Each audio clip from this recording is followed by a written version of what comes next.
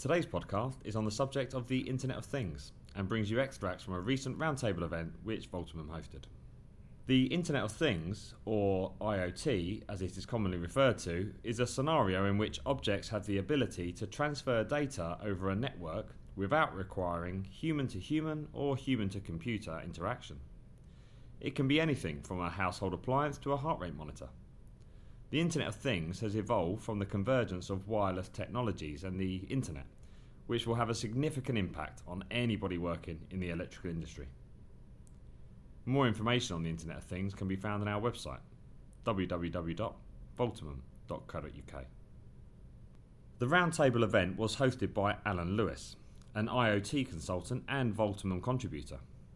Attendees were Tony Greig, CEO of Legrand UK, Tanuja Randery, President of Schneider Electric UK and Ireland, Timon Rupp, CEO of Innoventure and Osram company, Garrels Head of Standardisation and Industry Relations at ABB, Gerry O'Donnell Head of Strategy and Government Affairs at Philips, and Wolfgang Schickbauer, the CEO of Voltimum. The topic for this question was, what happens when things go wrong? How important are standards and how well are they evolving? Differences to top-down, bottom-up approach, and how are these being addressed by the different bodies? Kai from ABB was first to answer. If you talk about standards, probably there are three areas. One is the functional safety area, so to say, so that things that machines or installations are doing are functionally safe, that they don't hurt and harm people.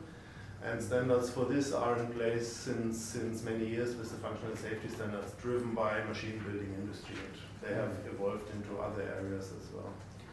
And then probably the next thing that comes with the connectivity questions is IT security probably. Also there, standards are in place mainly for infrastructure projects. For example, if you do today a power plant or a utility project, you will have to follow certain standards and implement them, and they will be approved. So there is technology available for this and also standards. For some newer applications, this is a new field. For example, you would not apply a power plant security infrastructure to your private home. This is probably overkill. So there is certainly some space for standards to evolve. And the last thing is standards for making the connectivity really easy, so that people don't have to do cryptic configurations in some engineering tools, but can browse through their networks and explore the networks. I think in the industry we are seeing some standards coming forward, evolving, like OPC-UA, which provide these possibilities. And for other areas, there is also still some room to work. Two small perspectives on this, and I'm not the expert on standards, but I think at one level there is such a thing as too many, and I think what some of the other industries have grappled with in the past is too many standards. So I think at this point where we are evolving, there will be loads of things.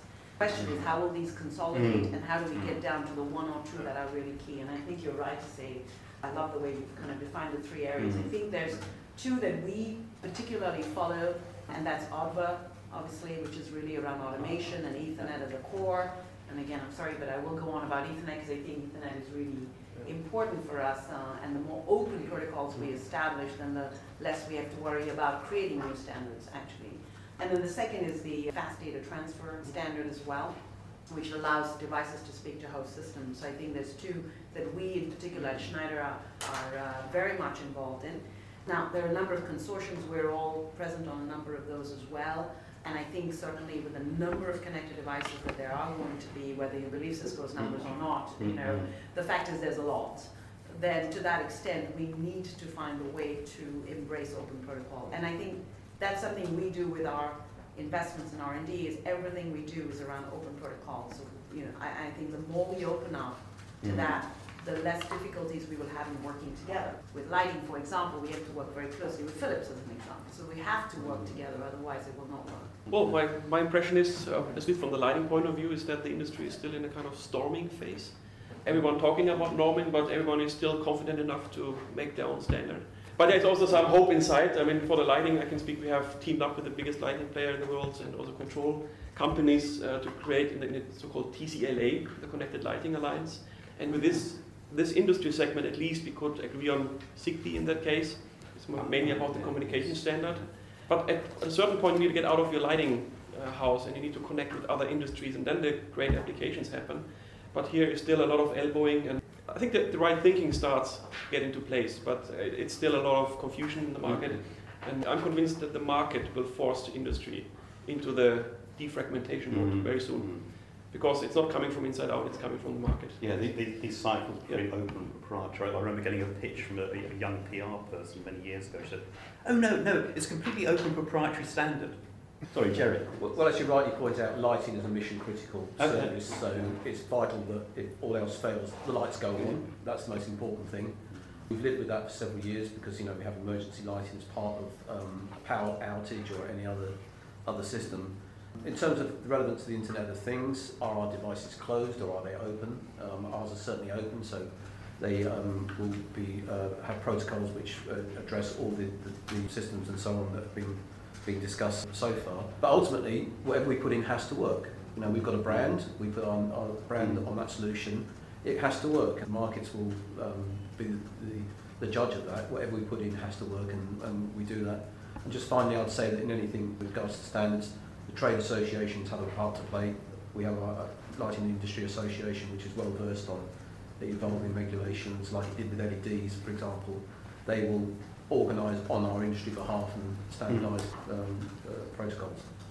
From our point of view, I think it's important to state that for us, IoT is not a black box.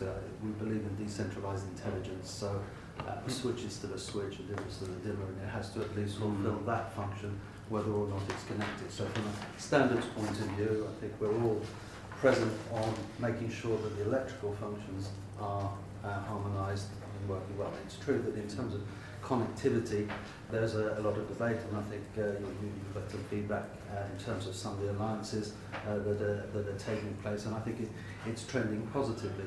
What might seem from outside is easy, it's not sometimes as easy as it looks. And if I was to give one example, we get involved in telecare, and in that particular market it would be easy to say, oh, well, we go straight over to IP solutions without sort of understanding the fundamentals of the market. The fundamental of the market is if someone falls, they need to have an audio link with an aged person who could be at the other end of this room. And if you've got to make absolutely sure that you're going to at least offer by IP the same standard as the market's become accustomed to. So I sometimes hear about harmonisation, and it might seem from the outside world that it should be going quicker, and it probably should be, but the truth of the matter is there's an awful lot of people spending an awful lot of time tackling some very tricky technical issues. Yeah, I mean, again, having been through into the 90s, the whole battle between 3G technologies and what I used to call the smoke-filled rooms of Etsy, where blood, virtual blood was spilled because you're talking billions eventually for different parts of the planet. And that's how they're dealing with it. Well, I hope you enjoyed the podcast. This is the first of 5 from this event, so please check out the others. If you have any questions or want more information, please visit our website, www.voltimum.co.uk. Goodbye.